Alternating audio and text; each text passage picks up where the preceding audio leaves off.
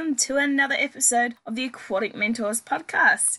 I'm your host, Katrina Van Eyck, and in this episode I interview an industry professional who has been involved in both the learn to swim and coaching side of aquatics and has spread the knowledge of aquatics across Queensland, Australia and many more countries.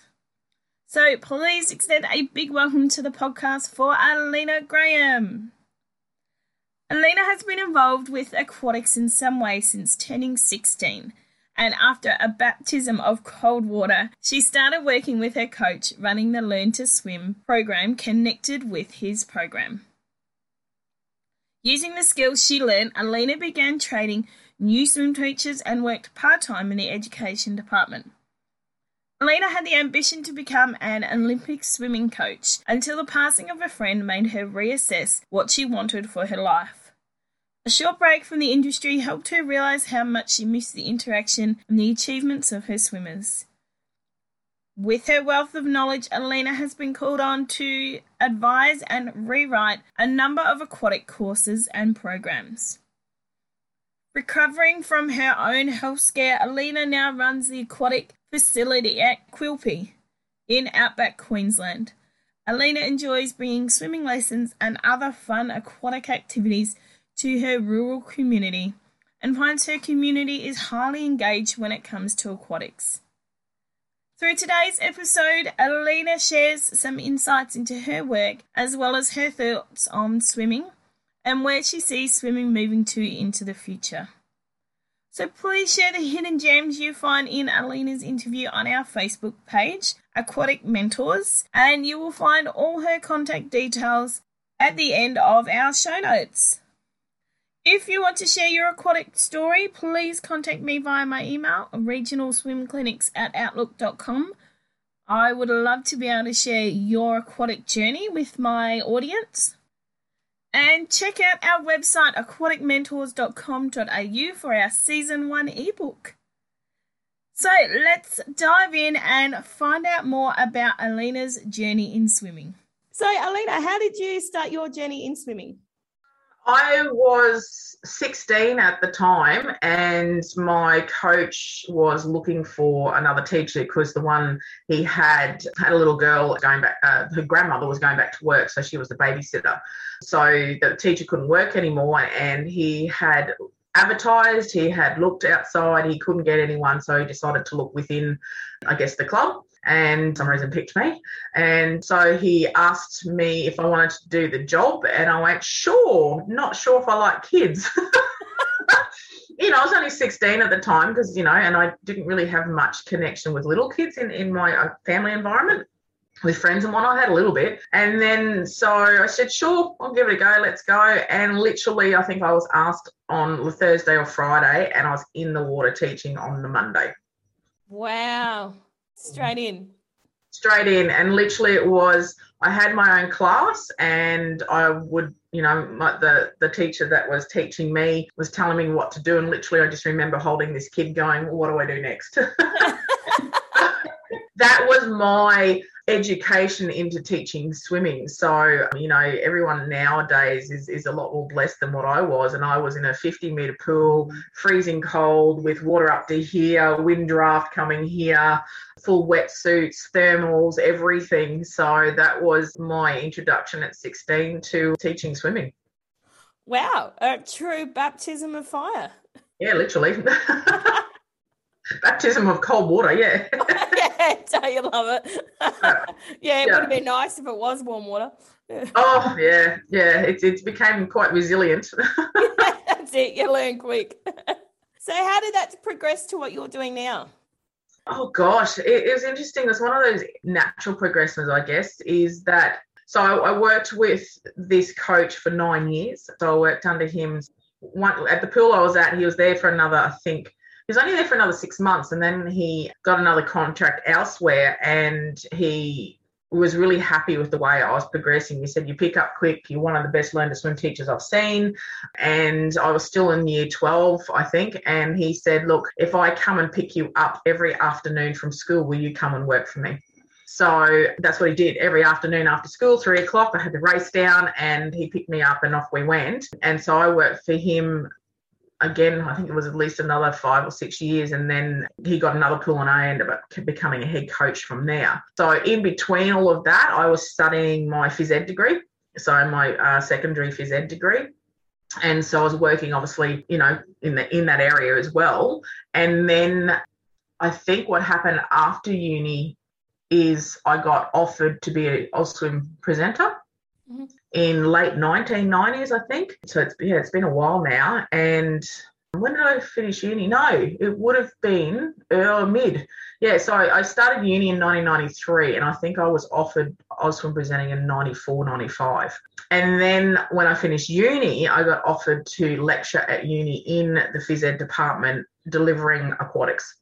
So, yeah, so they rang me up and said, look, we want to change, not that we don't like, actually we don't like the structure. What do you foresee? And I said, well, for me, assessing me on how well I swim is not going to be very good as a teacher, because it's not how well I swim, whether I'm going to be a good teacher, it's whether I can actually deliver the aquatic program. So I pretty much rewrote their whole aquatic curriculum for university and basically wrote it so it was teaching teachers how to teach swimming. And then we brought the Ausswim into that as part of the qualification as well. Yeah. With that process.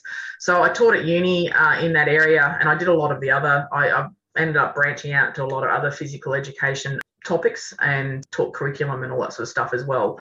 While I was doing all of that, I was still swim teaching and all those sorts of things. And then my ultimate goal was to actually become one of the few Olympic female coaches. So I ended up getting a job at Nudgee Brothers College under Vince Raleigh. And yeah, absolutely loved working under there, working with some of the top swimmers. I had Emily when she was 8, knew straight away. She was 31.38 seconds for 50 freestyle at 8 and went, this kid's going somewhere. Yeah. So you could see that talent, and it was really good to learn under the coaches that next level and things like that. But it just, for me personally, I had a friend that died of cancer. I think I was 28, she was 29, and that just set me in a little bit of a spin and just sort of, changed my career a little bit. And I just went, nah, can't do this anymore. So I went and got a full-time job in the tax office of all things. I did teach for 4 years, but they said, we want you to go outback Queensland, which I chuckle at now. And I said, I don't want to go remote. I'm trying to go up this elite coaching path, and said, so if you're going to force me to go, I quit. So I quit teaching. I was only doing it part-time, so I quit. And then I got the job at Nudgee under Vince Rowley then, which I enjoyed, and then obviously personal reasons I stopped. So I did tax office for 3.5 years, and all through that I was still doing a little bit of swim teaching and Ausswim presenting. Yeah. So I hadn't fully got out of the industry, but I just went, I don't like this other world, and I went, I need to get back into the aquatic industry, and I need to get back into it from a community perspective, not the competitive perspective. And so that's when I just started to ramp things up with Ausswim, and lo and behold, as soon as I made that mental decision, I kept getting phone calls. We need someone to present here. It's funny how it works. And so it's literally got back in, got a pool to myself, set up a business for someone else, and had 3 pools and 30 staff, and I was doing all the Ausswim presenting, and again, personal life changes, and so I've ended up out here, running the pool out here, still not doing as much Ausswim presenting as I did. I end up Ausswim presenting, nationally, doing conferences, all that sort of stuff. So now I'm not doing as much Ausswim presenting, only because of my remoteness, but I pretty much look after a lot of the areas around here, like making sure that the pool lifeguard, first aid, Ausswim all trained and stuff like that. So look after this remote community, which means, 2.5 hours drive is sort of the next town sort of thing. So yeah, so it's been an interesting journey from the 16-year-old that says I don't really like children to, obviously the opposite is I do love children. So to now, making career out of it, where it's taking me to, overseas to courses to Jakarta and, New Zealand and all that sort of stuff. So I've been pretty lucky that it's taken me overseas, and I've made a career of it. And I'm grateful for it. For when I actually did go through my health journey, it was the thing that kept me going. It was the industry that supported me, and it like the water does, you have these silent little hands that hold you up and support you through that process. And that's exactly what this industry did as well. Yeah. Wow, what a career in swimming going, like you said, from not sure whether you actually like children to baptism of fire and finding out that you do. You've gone full circle. Whereabouts in rural and outback Queensland are you? I'm in a place called Quilpie. So it's a town of 700 now, so 700, and it's located 960 kilometres pretty much west of Brisbane. So if anyone knows sort of Roma, it's 6 hours from there. If they know Charleville, it's 2 hours from there. So it's quite remote, and it's red dirt. It's beautiful. Yeah, I love it out here. Yeah, yeah, and I've seen the photos you put on Facebook. It is an amazing area. It is true, yeah, outback Australia, outback Queensland, what you expect it to be. Do the limitations of being in a rural outback area, does that play a big role in what you do, and does it impact your pool and the way you work? I've certainly had to change. I certainly have had to change the way that I deliver classes. The only impact it has from a business perspective is numbers. I only have a small amount of numbers to draw from. So from that perspective, I hit a cap. But from the teaching perspective, I've had to really change the way that I teach. And in some ways, I've become the lazier teacher because I have a fantastic community, and we have a free pool, which is part of the bonus as well, is that and we've got a very young community at the moment, is that my adults have taken the initiative and actually they bring the kids down to the pool and practice and get them in all the time. Yeah. So what I've found is that I'm not teaching the basics anymore. I'm actually refining the kids. Like I'm not having to teach the basics because most of that's already done. They're becoming water confident. They're doing all that sort of stuff because the parents are bringing them down. So I'm very blessed in that fact that I'm not working as hard as a teacher that I used to have to do because all of that's been done for me. The other thing I've had to change is my behaviour management and structure of teaching, because these are very strong-willed kids. Okay. Very strong-willed kids. And so there's a little bit more less structure and a lot more sort of guided playing and that's the stuff because they're very, very strong-willed. And no, I'm not doing it. Okay, sure. And do I have a 10-minute argument with them, or do I just guide them through and we can work it in somehow? So my style of teaching has changed quite a lot coming out here, and it's actually a lot more relaxed. It really is. So it's not, I still get tired because of, 45-degree heat and you're dealing with kids, but it's a completely different structure and a lot more relaxing in some ways with it. So, yeah. And the only other thing that's completely different is most of my kids at the age of 11 go off to boarding schools. So I don't have a very strong squad program simply because I don't have the kids. Yep. So, but we're also in a very young cycle of our community. I would put my hand on heart and say there's about 40 kids 5 years and under in my town. So It's very young heavy at the moment, which I'm excited about. I'm like, sweet, I get all these little ones and I can teach them from scratch. So I've implemented into the swim club, because I'm the president of the swim club, I've implemented that we actually have races for kids with noodles in the small pool. So we've got a 12 metre pool and a 25 metre. So we actually have races with noodles with kids. So we're actually introducing a lot of the young ones into that club format through 10 metre and 12 metre races. So with noodles, without noodles, and then they progress to the big pool for 15 metres. So we've got that extra progression. So otherwise we'd have 10 kids at the club. That's brilliant. I like that. And I like that you've taken that initiative to think ahead and try and get those other kids included. Do you find that they're taking it up and getting involved? Oh, yeah, look, they are. They are. Sorry, just animals who's found a rock. He's actually found a desert rock that he's knocking off.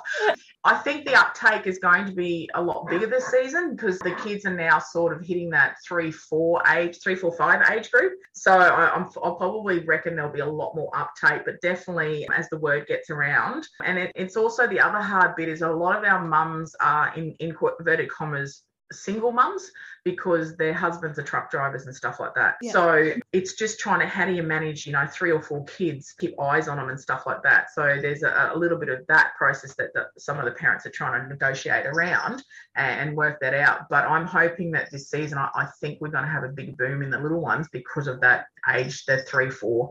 Yeah. Yeah. Might need to employ a babysitter. to just... Yeah, well, what we do actually is one of the committee members actually jumps in the little pool and she stays in the whole time. So because it can get quite cool with the outside temperature and that's heated, that little pool, is we keep them all in the little pool and she stays in the little pool with them while the big kids do the races. And so then we have other parents obviously doing their jobs, but the floating parents sort of keep a general eye on the rest of the kids. So we've sort of managed to work that out. Yeah, that's good. And I love how a small community can come together like that. And we all work together to be able to protect the kids and, you know, get involved and, help each other out. I think that's fantastic. Yeah, and that's what you aim for. So that's the whole thing, is get everyone involved, and then it's about the kids getting in there and doing the swimming stuff. And, you know, and we slowly introduce in the levels the technique side of things. So, you know, the little ones, let's just make it from, you know, one end to the other end with a pattern that looks like breaststroke or a pattern that looks like butterfly. Like, we don't really care in the end. But once they start go from the 12 metre to the 15 metre, they've got to start to have those sort of the style in there of the strokes. So, you know, we do bring that in as well, but it's just getting them in there and having fun. Yeah, getting them in, having fun, using the pool and building that endurance. Yeah, and getting the whole idea of what that club culture is and how it works and how there's certain rules and how they can, you know, it's social with their friends as well and that sort of stuff. So, yeah. That's brilliant to be able to offer that for a town, such a small area. It's absolutely fantastic. You can share that with the community. Oh, look, the community are good. I put suggestions in. They drive it all. They're brilliant. They're really good. Love it. We all need them. God, I wish I had them. Look, I'm blessed. I really am blessed with this community. They're fantastic. They're really good, and you know, have a facility that's free, and it's a beautiful facility as well. So you know, it's old, but it still does its job. So I'm very lucky with the council that I work with, that I have the lease under. That they're fantastic as well, and just a brilliant community. So I'm very, very lucky. That's fantastic. Makes it easier. Yeah, it does. Yeah. What's the biggest lesson you've learned in your swimming journey so far? Probably the biggest thing is, if you're starting to get bored with what you're doing, you need to go and learn something new.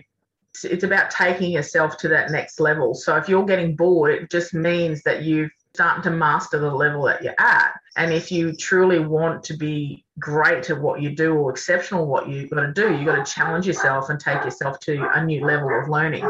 So I'll give you an example. It's like, you know, when we learn to become a swim teacher, we learn the basics of biomechanics, or we learn the basics of, you know, the strokes or whatever, or, you know, child development. So it's about going, okay, well, can I learn more about those sections? Can I go more in depth? And it's like, you know, you go through the process of becoming a swim teacher and then going off the infant path, going off on the disability path. It's then taking those paths and then again going even deeper into those areas. So for me, it's not whether you're a swimmer or whether you're a teacher or whatever. It's about going, okay, if you're getting bored, then you need to take a look at yourself and go, where am I right now, and where do I need to go to? And if you've lost the passion for it, then you've got to search whether you can get that back by doing something different, or whether you actually need to change career. So, because, you know, we're in a tough industry in from a physical, emotional, and mental sense, is that we're in the water. You know, what do they say? Every hour we work in the water is equivalent to 3 hours on land from an energy perspective. And some of us, because you remember, we're pushing through on a fluid, you know, we've got the sun, we've got kids, but we're also pushing on a fluid all the time. So from an energy level, I don't know the exact science on that one, but, you know, you do a 3 hour shift, you technically felt like you've done a 9 hour shift, which is correct because you're stuffed. Yeah. So, you know, we've got to remember that. And I think the other biggest learning is look after yourself. I pushed myself hard. I was working 7 days a week. So I was coaching the normal standard coaching in the mornings and afternoons. I had master swimming on top of that, where I was not only coaching master swimmers, I was swimming as a master swimmer. I was teaching 3 days a week. I was doing school swimming with another business on the days that I wasn't school teaching. So I wasn't stopping, and I was not looking after myself in terms of giving myself a break and giving myself a rest and hydrating properly and food. You know, when you're young, you just eat, you know, whatever. I was still pretty good, but I still ate crap. And then, so things for me deteriorated because I wasn't stopping to actually look after myself and give myself the rest or food or whatever I needed for my body to keep going at that level. And if anything, I shouldn't have gone at that level. I should have had days off. So, I think once you get involved in all this stuff, it just snowballs. I found over my progression in it that, you take on something else and you take on something else, and then next minute, you're full. And I find here over summer, like I've never gotten to the point that I don't want to get back into the pool. But by the end of summer, when I've, been presenting, I've run my own swim school, I've trained teachers, I've been president of a swim club, been in the water teaching, then thinking I've got to take my kids to the pool. And at some stage, my weight loss plan is actually get into the water and swim myself. Where do I find time to do that? You get home and you're just like, and in March, I'm like, I need this whole time. I need at least a month away. And then I start missing it again. But you don't, you get bombarded by everything. You do everything. You say yes, you keep going. And it's always over Christmas. So you've got all that stuff happening as well. And then you suddenly realize, crap, it's taken me over. Or I haven't had time to rest. I haven't had time to relax.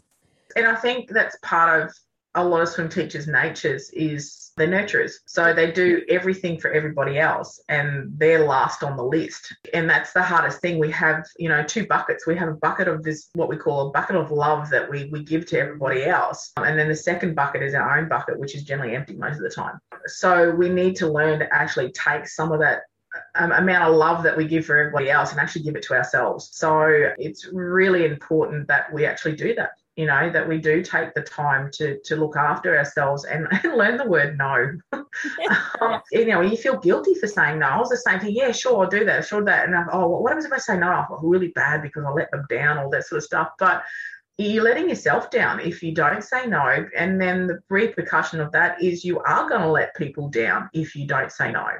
And for me, that was the biggest mind shift going, if I continually say yes, I'm going to crash and burn like I did. And therefore I am going to let people down and I'm going to let more people now down than I really need to. So for me, having that burnout that I did go through, it taught me that I need to learn to say no and I need to look after myself to be able to actually give to the people I want to give to. So you have to be a bit more selective as well with that sort of thing because you're human.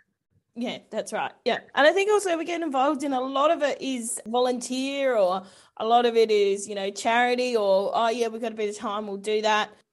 And I suppose you forget in a way that your time's valuable. What would you be doing with your time if you weren't doing that? Well, you could be doing something that's paid for. And I think we lose the value of paid work in a lot of aquatic stuff as well. So, that's something you got to be aware of. When you give, you've got to actually give back to yourself too. Oh, yeah, absolutely. Yeah. Absolutely. And the thing is, unfortunately, our industry, unless you can make it into a career, it's a very difficult thing to actually get an income from, because whether you've got a seasonal pool or not, the hours you have to work to make ends meet, it's most of the time it's casual. You can't get a full-time job. So, most people do have to actually balance it with other jobs and stuff like that. Or, most of the time, because it's very top heavy with women, they've got families they have to balance with as well. So, and that's one of the things for me is I don't have a family, and which I'm okay with that. But being able to do what I do with a family, I did try that for a little bit, and it was hard. That actually made me sicker, because I'm trying to do my career in the industry, which takes up a lot of hours, and juggle a family at the moment. That took a big toll on me. Yeah. So, yeah. It's a tough industry in a lot of different ways, but an exceptionally rewarding one at the other side. And I think sometimes we downplay the toughness because of the rewards we get, and it can be to our detriment. Yeah, we got to find that equal balance of where we can give back and be involved, but also make sure that we're looking after ourselves as well. Yeah, absolutely. Yeah, absolutely. And I think that's in normal life as well. Oh, yeah, everything's about balance. Yeah. It is. Everything's about balance. So, and that's what we're all striving to achieve. And I guess the biggest thing for me is that, every day is an opportunity to become the next best version of myself. And sometimes to do that is about letting go. Yeah, that's right. So what's been the biggest highlight of your journey so far? Oh, golly gosh. I guess that there's been a few. Like, the people are the big thing for me. I've made some very, very dear friends from the industry that are lifelong friends. The opportunities to go around, particularly Queensland, and see different parts of Queensland. I've had the opportunity to go to different parts of Australia. I was planning to do more of that, but they got stopped, current situation.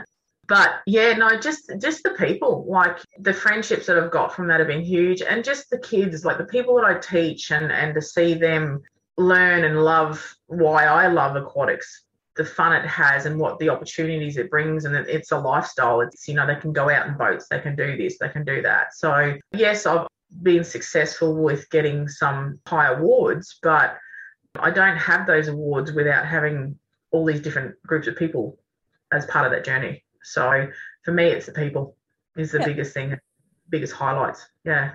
I love that. I love it. It's the fact that, people have influenced you and what you've been able to do because of them and around them, and how you've influenced them as well. I think that's a fantastic way of looking at it.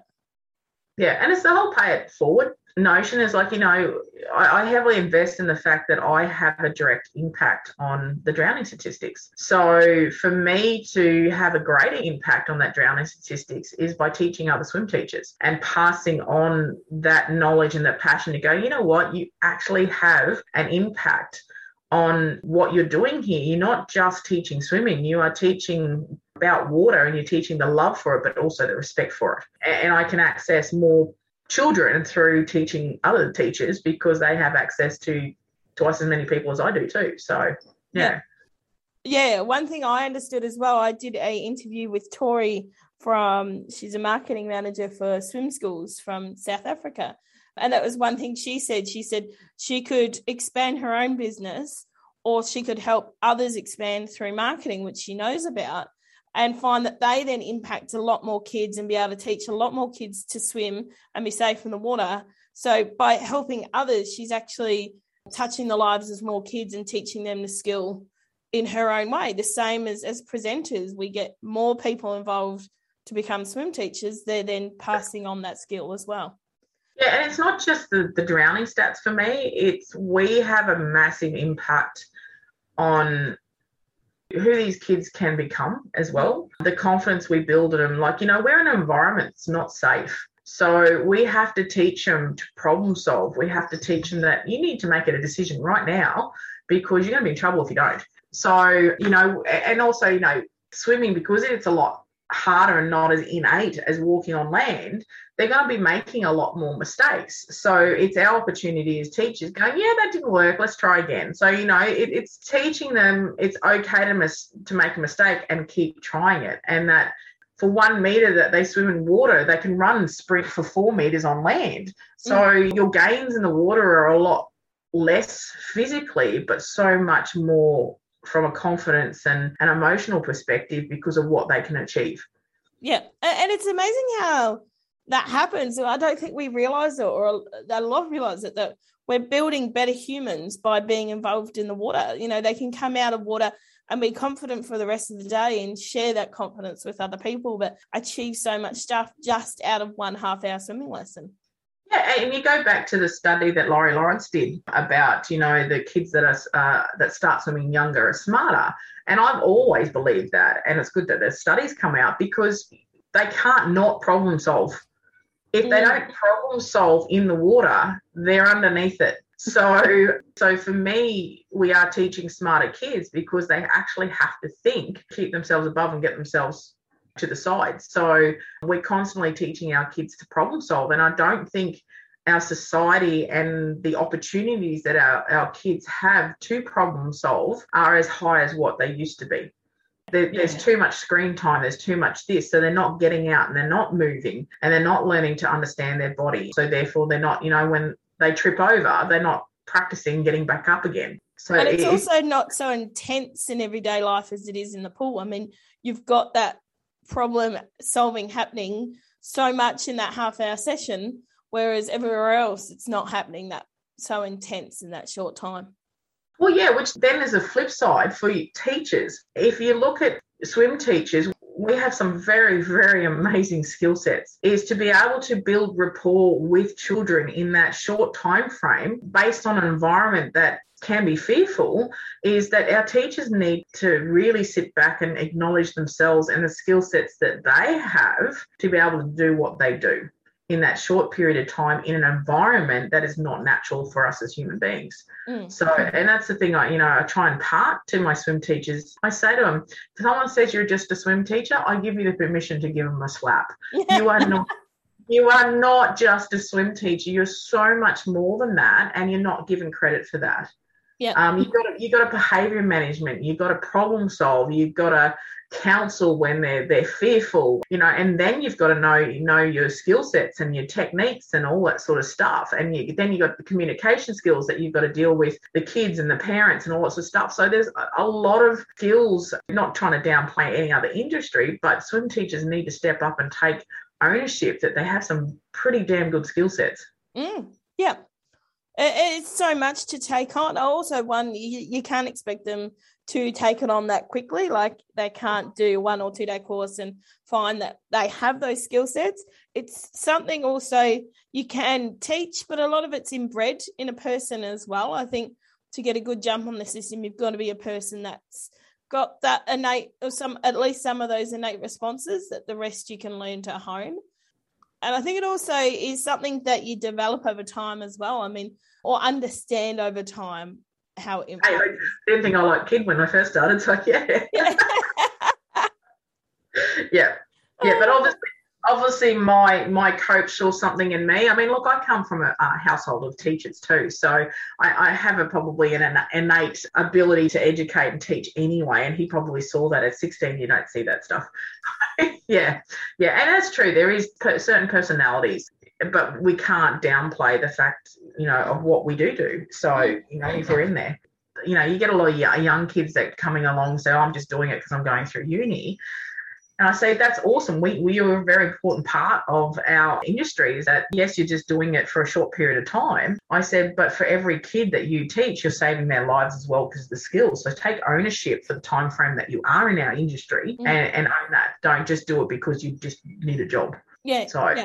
Actually take the responsibility on it, because, those 4 years that you're going to do it, you don't know who you're impacting and what they're going to be able to achieve from it. Yeah, absolutely. Yeah. Absolutely. So has there been someone that's played a big role in your journey, like a mentor or a family member that's made a difference? Yeah, probably my first coach that got me the job. And I actually am still in touch with him now. So what was I, 16? I'm 46. So that's 30 years. So he had a massive, massive impact on me. He wasn't a person that would say things for the hell of it. So when he said you did a good job, you did a good job. And he was great with saying, yeah, you didn't quite do that so good either. but he wasn't like one that did a lot of that either. So, and, he gave me opportunities, and because he saw the potential in me. And so he nurtured that without me actually knowing, if that makes sense. Yeah. And he actually said to me the other day, probably last year when I caught up with him again, he said, myself and another person, his two greatest achievements in the industry. Which is like, that's really sweet. Yeah. So, because of where, I've gone and where I am now, and that the fact that I am respected in the industry and that sort of stuff as well, which it's hard for me to say things like that. But yeah, people know who I am. They want to come and listen to me and all that sort of stuff. And he says, I'm proud of that. And that's, you guys are one of my achievements. The other person was the head of the Paralympic swim team, so Brendan Keogh. So, who was my senior club swimmer. So we've all grown up and that sort of stuff. So he was probably the biggest mentor for me, and with that side of things, is to get me through that. And and funny enough, my biggest mentors are the people I teach. Yeah. You can learn so much from them. Oh, they've taught me heaps. They've taught me so much. You go, oh, that's a good way to do it. Yeah. Yeah. Even the swim, as I said, the swim teachers that I've taught or trained as well, they've had a huge impact on me because they come in with that fresh set of eyes too. So, So it's hard to really pinpoint, 1 or 2 mentors, because everybody is, if you allow them to be. Yeah, that's right. Yep. I think that's a sign of good communication skills and good understanding, rapport building, that you can take something out of every person in regards to mentoring you through, or a bit of advice they give you or something, or if it's the negative side of what you don't want to do, you've got to be able to communicate with someone to learn about them, to be able to take that from them. And negative stuff is feedback. It's just feedback. It didn't work. Let's go. It didn't work. It didn't feel good. Let's make sure we do it again so it feels good and it does work. Yeah. So, and that's the thing. So for me, I think my original coach that gave me the job and that opportunity was probably my biggest mentor. And then, I've been fortunate to have a lot of different people that are in high level around me. So I've worked on Events Rally and had a lot of access to some really amazing people that know their stuff. Jan King she worked at Nudgee as well. Amazing technician when it comes to strokes and stuff like that. Just exquisite to watch. And so I've been very lucky to have access to a lot of different people. I worked to get through my level 2. I worked under Michael Bowl. Love Michael Bowl. So I've just been very, very lucky with the people that I've been around. And that's the thing. I can't. To list them off, I'll be here forever. Like, there is a lot. I'm just grateful for everybody that's helped me along the journey, good or bad, because, as I said, I've had some bad situations, but that's all part of the process. Yeah, that's right. Yeah. You got to take from both of them, something from both. That's exactly it. We might have to do another episode of just those that you've got to thank. Yeah. Well, there's a lot. Even just the I'll swim for me, just to helping me get through my health. I don't think they realise the support they gave me, just trying to get up day by day. So there's a lot of different reasons why I've got a lot of people to thank. Yeah. That's fantastic. And I'm glad that's there, because you've taken notice and that people have given you opportunity, but also given back to you for what you've given them as well. I think that's fantastic. Yeah, absolutely. Yeah, absolutely. And that's the thing. Like, for me, now coming out the other side of my health journey, it's to give back to others because people gave to me and helped my support. So it's that thing that, I mightn't be directly giving back to those that helped me, but I know I can do that to others to help them. Yeah, that's right. You can pay it forward. Yeah. So what advice would you give to a new swim teacher or coach coming into the industry? Probably, me, I can be straightforward and blunt. If you're not passionate about it, don't do it. Yeah. As number one, it is a tough gig. Like, it takes, it's early mornings, it's split shifts, it's in the water, it's with different weather, it's lots of program, lots of outside time, because, you've got to prep and planning. It's like a teacher role. Your actual teaching is only a small part of what you do. It's the planning and prepping outside of that's different. For me, it's the biggest thing is the passion. Just love what you do, always learn, always be open to different ways to do things, and look after yourself. Yeah, perfect. Exactly. Yeah. And if you don't have the passion, you're not going to get out of it as much. I think you've got to be able to put the passion in to be able to get back the good parts from it. And always learning is what you've spoken out before. If you're bored, you need to find another avenue to learn, because you need to adapt. The industry is always adapting. There's always something new coming out that we've got to understand.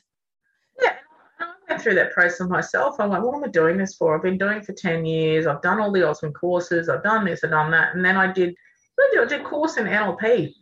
And I went, oh, wow, I can actually apply some of this stuff to my kids and understand why they're doing what they're doing, therefore start to communicate in their language. And that really actually gave me a different focus. So when I went back into teaching again, I started to listen to what the kids were saying, and I started to use their language. And what I've found over the years is that my teaching has become better and quicker, because it's not just about what I'm teaching, it's about the communication I'm using as well.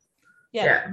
I understand that. And I was a bit the same. I've done a lot of the courses in a short time, just because I had that thirst for knowledge. I wanted to learn more and develop more. Also, being a regional area, you have to have, I think, a number of skills under your belt to be able to offer good service. Yeah. Every skill. Yeah. And then I did the same. I started looking outside the industry, and that NLP work, I went in and did that too.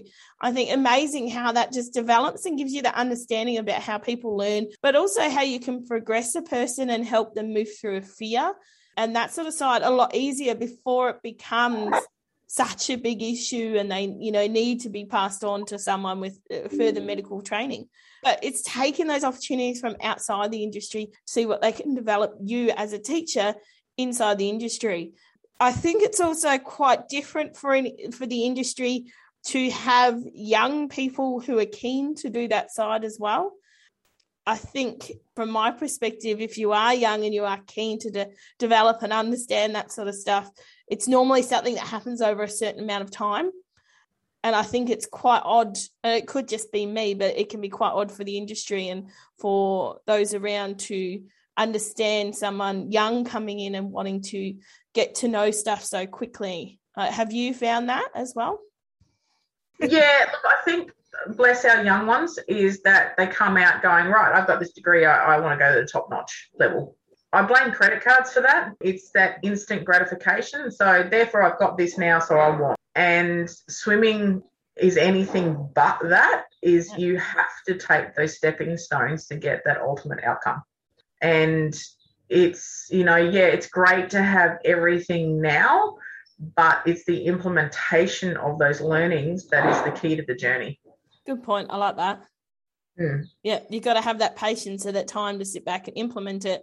You can take on so much knowledge, but you've got to actually impart it and teach it. Well, it's not just that. You've got to question it. Yeah. What you've been, and this is the thing, like I'm over the years, I've said, okay, why are you teaching that? Why are you teaching it that way? Because I was told to. I went, that's not acceptable. I like that.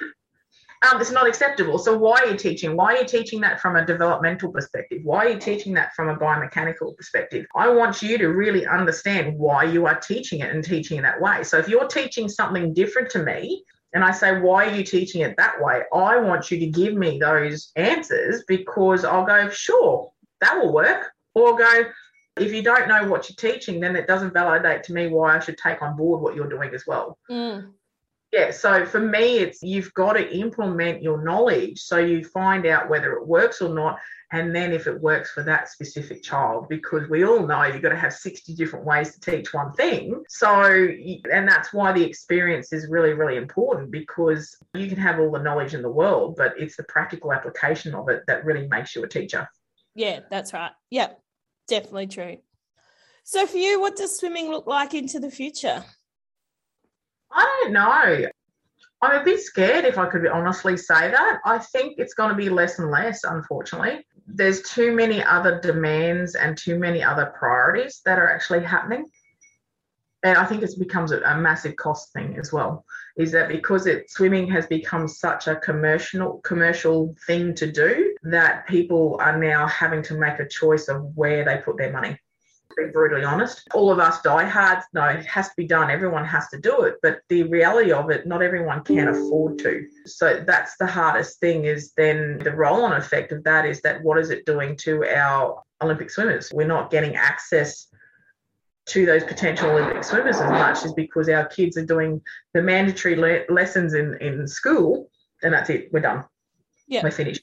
So I do worry about that in terms of how many people are going to be putting kids in swimming lessons because of cost factors and all that sort of stuff. Everything keeps increasing, and like we're up to anywhere from $20 to $30 per lesson. Some of us were a bit less than that still because of where we are, but that's still a massive chunk. That one lesson, that half-hour lesson, is equivalent to 1 hour's worth of work. That's it. I've never thought of it in that perspective. Yeah.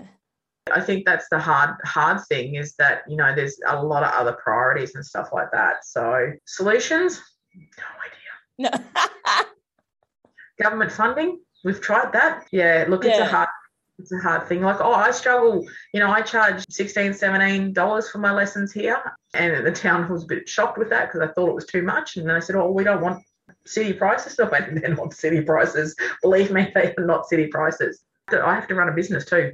Yeah, and that's it. Yeah, I find as well, I have that in my area. Like I've got two schools of thought where I am. I charge $10 a lesson, but I only do it for 8 weeks. So it's $80 for the program, and it's just the swimming program. I have teachers that come in with me and, you could do this. And what about timing? And what about, we could set them up with this stuff and we could run this program. I'm like, yeah, but you're going to have to start charging them more. And one school of thought is the $80 is enough. We don't want you to put it up. And then I get other people saying to me, you need to put your prices up. You need to put them up. And I have this bind of, do I leave it low and get more people through the program, or do I put it up high and get exclusivity through the program? It's not then catering my value of wanting to teach as many people as I can.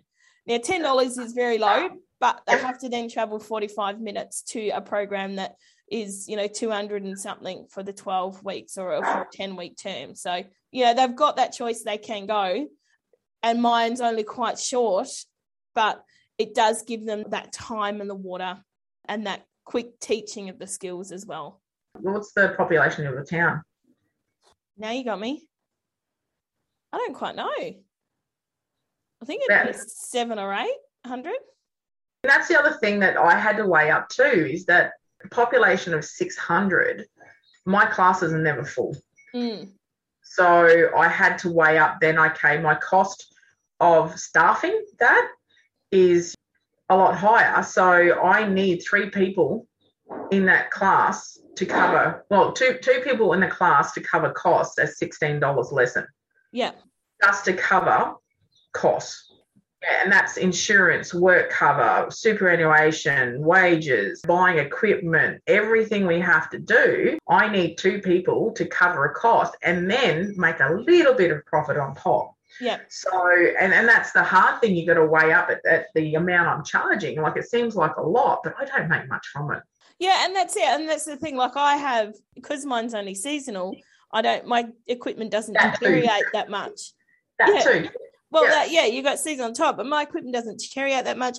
I'm in a lucky position, so I can continue using equipment, and it still looks brand new when it comes out the next time. I have no overheads as long as I run during the actual pool opening times. There's no hire charges. So all I've got really, no real overheads, because we live on a farm and a lot of that's claimed from the farm and stuff like that. So wages are my biggest thing, and, your memberships and your licenses and all that stuff. So I'm in a really unique position, which a lot of other people aren't when they run a swim school.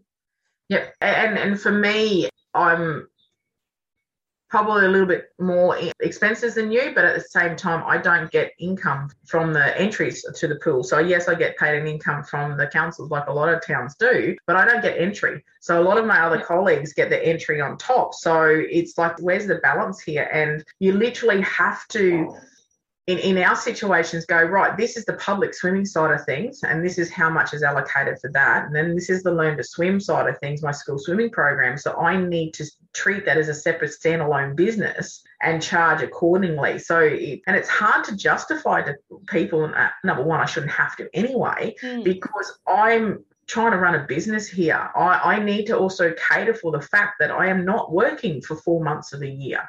Yeah. Because then it's also hard to get a job for 4 months of the year. So we have to expand that out for the 12 months, because we still have bills to pay in that 4 months. Yep. We still got to pay the work cover, insurance, and all these different things. They aren't prorated to the swim season. They are for 12 months. Yep. You still got to survive. You still got to be able to live and do the things that you want to be able to do. You got to still be able to feed your pets.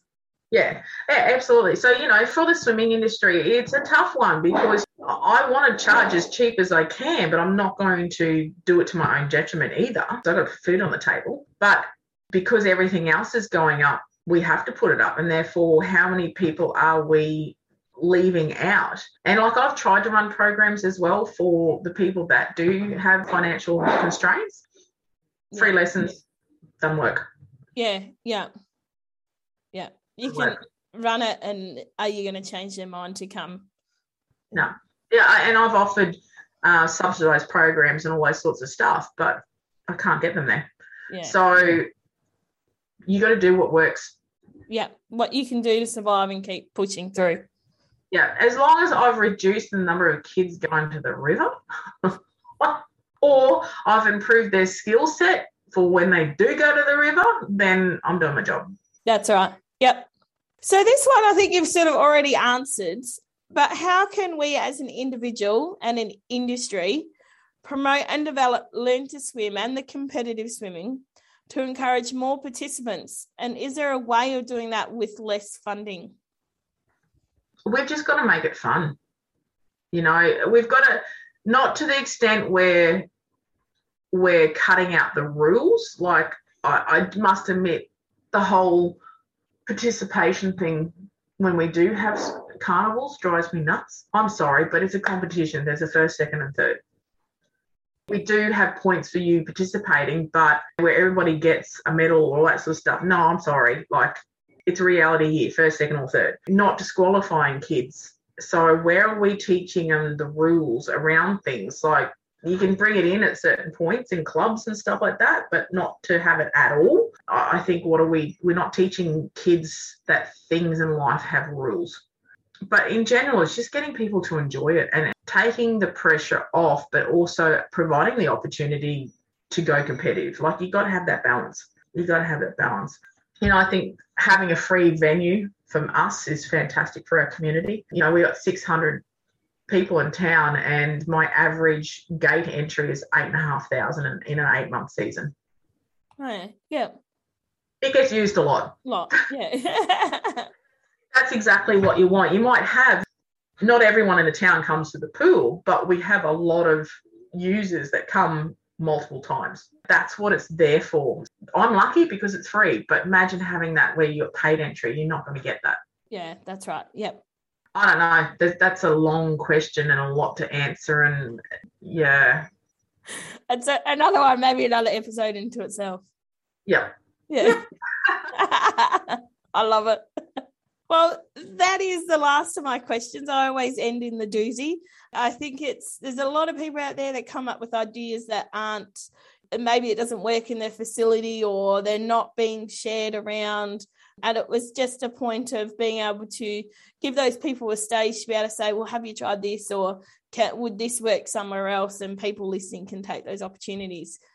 It's like anything, every facility is designed differently. And so when, us as lessees, we have to risk manage based on our facility. It's exactly the same from a business perspective. We need to do that risk management for our business based on what our business is, where it has its location, its geography, its population, all that sort of stuff. So there is no one size fits all. I used to have 3 different pools. We couldn't run the same structure at each different pools because we had different suburbs with different socio-economic situations and things, like different pool temperatures, different sizes. It's one of those things, you can have a base idea of what you're doing, but you've got to adapt to your clientele. That's the biggest thing.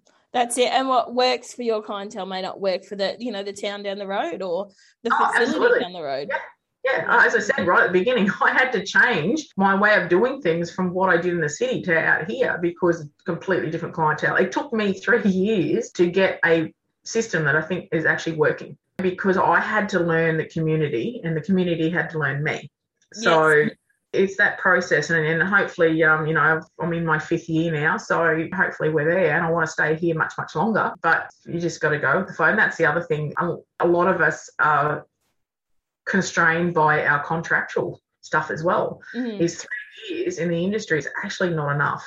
So to be able to make a difference, some people are on a year-by-year contract, so it's very hard to do planning based on that. So some people that own their own swim schools are very, very fortunate because it's theirs. They don't have that stress of going, okay, I want to implement this plan, but I've only got 1 or 2 years left.